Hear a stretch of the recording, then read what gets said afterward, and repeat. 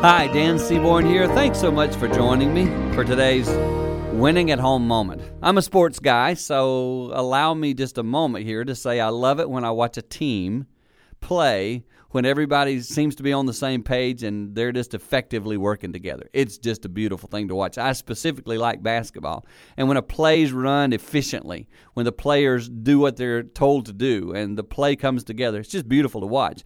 Same thing's true in family life. We're a team.